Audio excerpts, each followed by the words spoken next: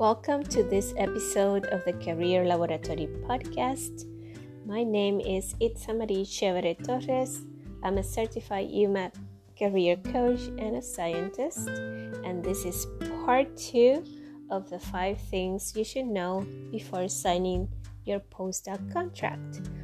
So in part 1, we talked about knowing your why, which is the reason why you are doing a postdoc training, and we also talked about knowing the expectations. What are the things that are expected from you beyond what's written on the job description? Today I will be talking about number 3, and this is about knowing your numbers. So this is going to be a very interesting episode filled with a lot of information for you, and I hope that you enjoy it.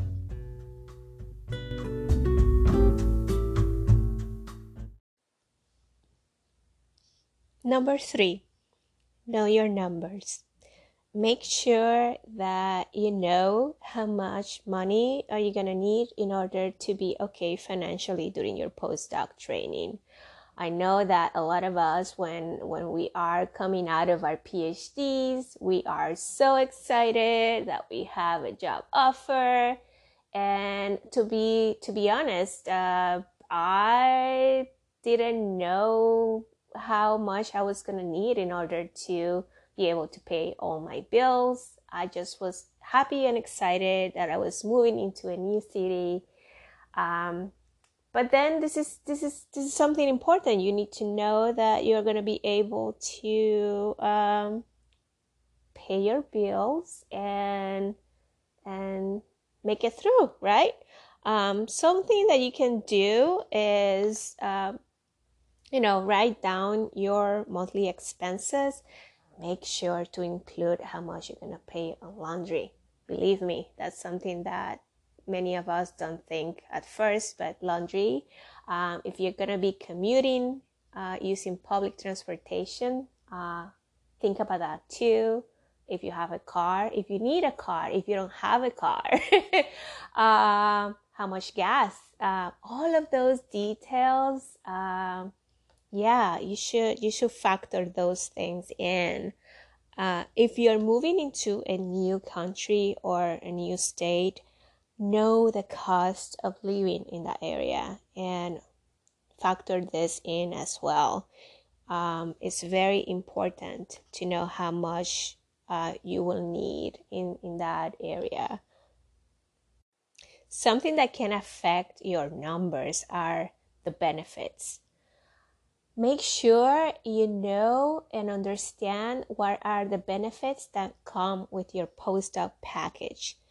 Many of us, again, we get so excited. We are just happy that we're going to be doing science, research, and we don't think about, health insurance, the pension, retirement, how about housing?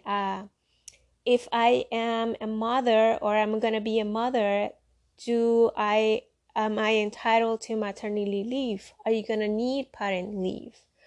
These are also things to consider because they can affect your numbers.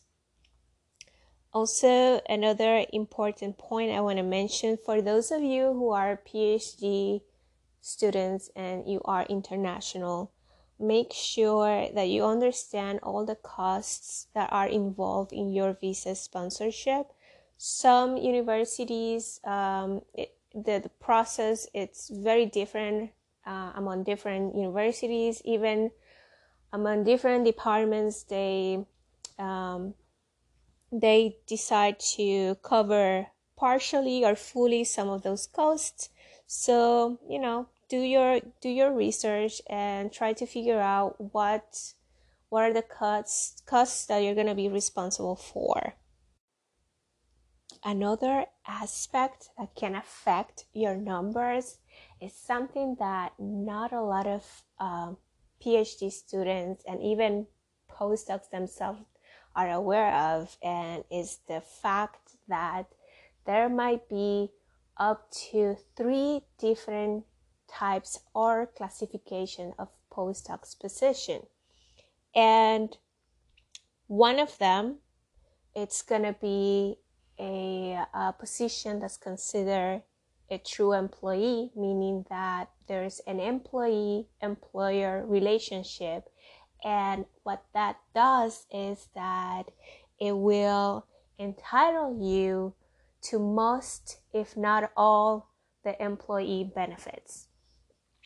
If you are not considered a true employee of the institution or the university, you most likely are considered a trainee. Some of those titles are called postdoctoral fellows. And what happened in this classification of postdocs is that you most likely are not going to get the same benefits as the postdocs that are considered employee. So make sure that you understand what is the type of postdoctoral position that you have been offered before signing your contract. And the last point I want to talk about that can also affect your numbers is understanding where your salary or stipend is coming from, meaning make sure you know what's the funding source and for how long are you going to be getting paid through this funding source. And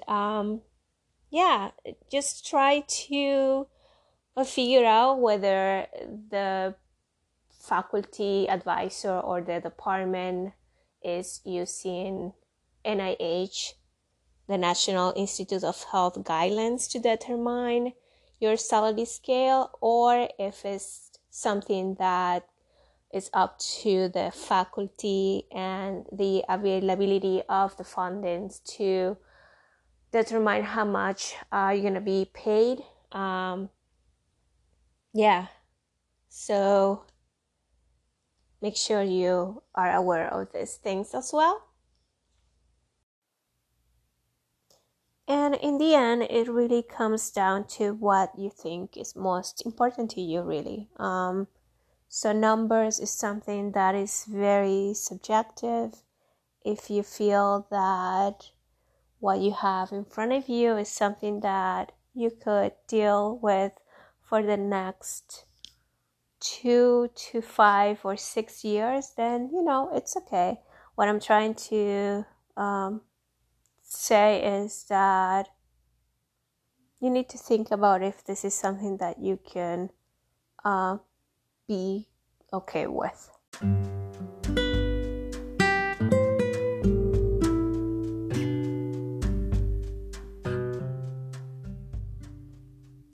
And there you go. That's number 3 for you. Know your numbers.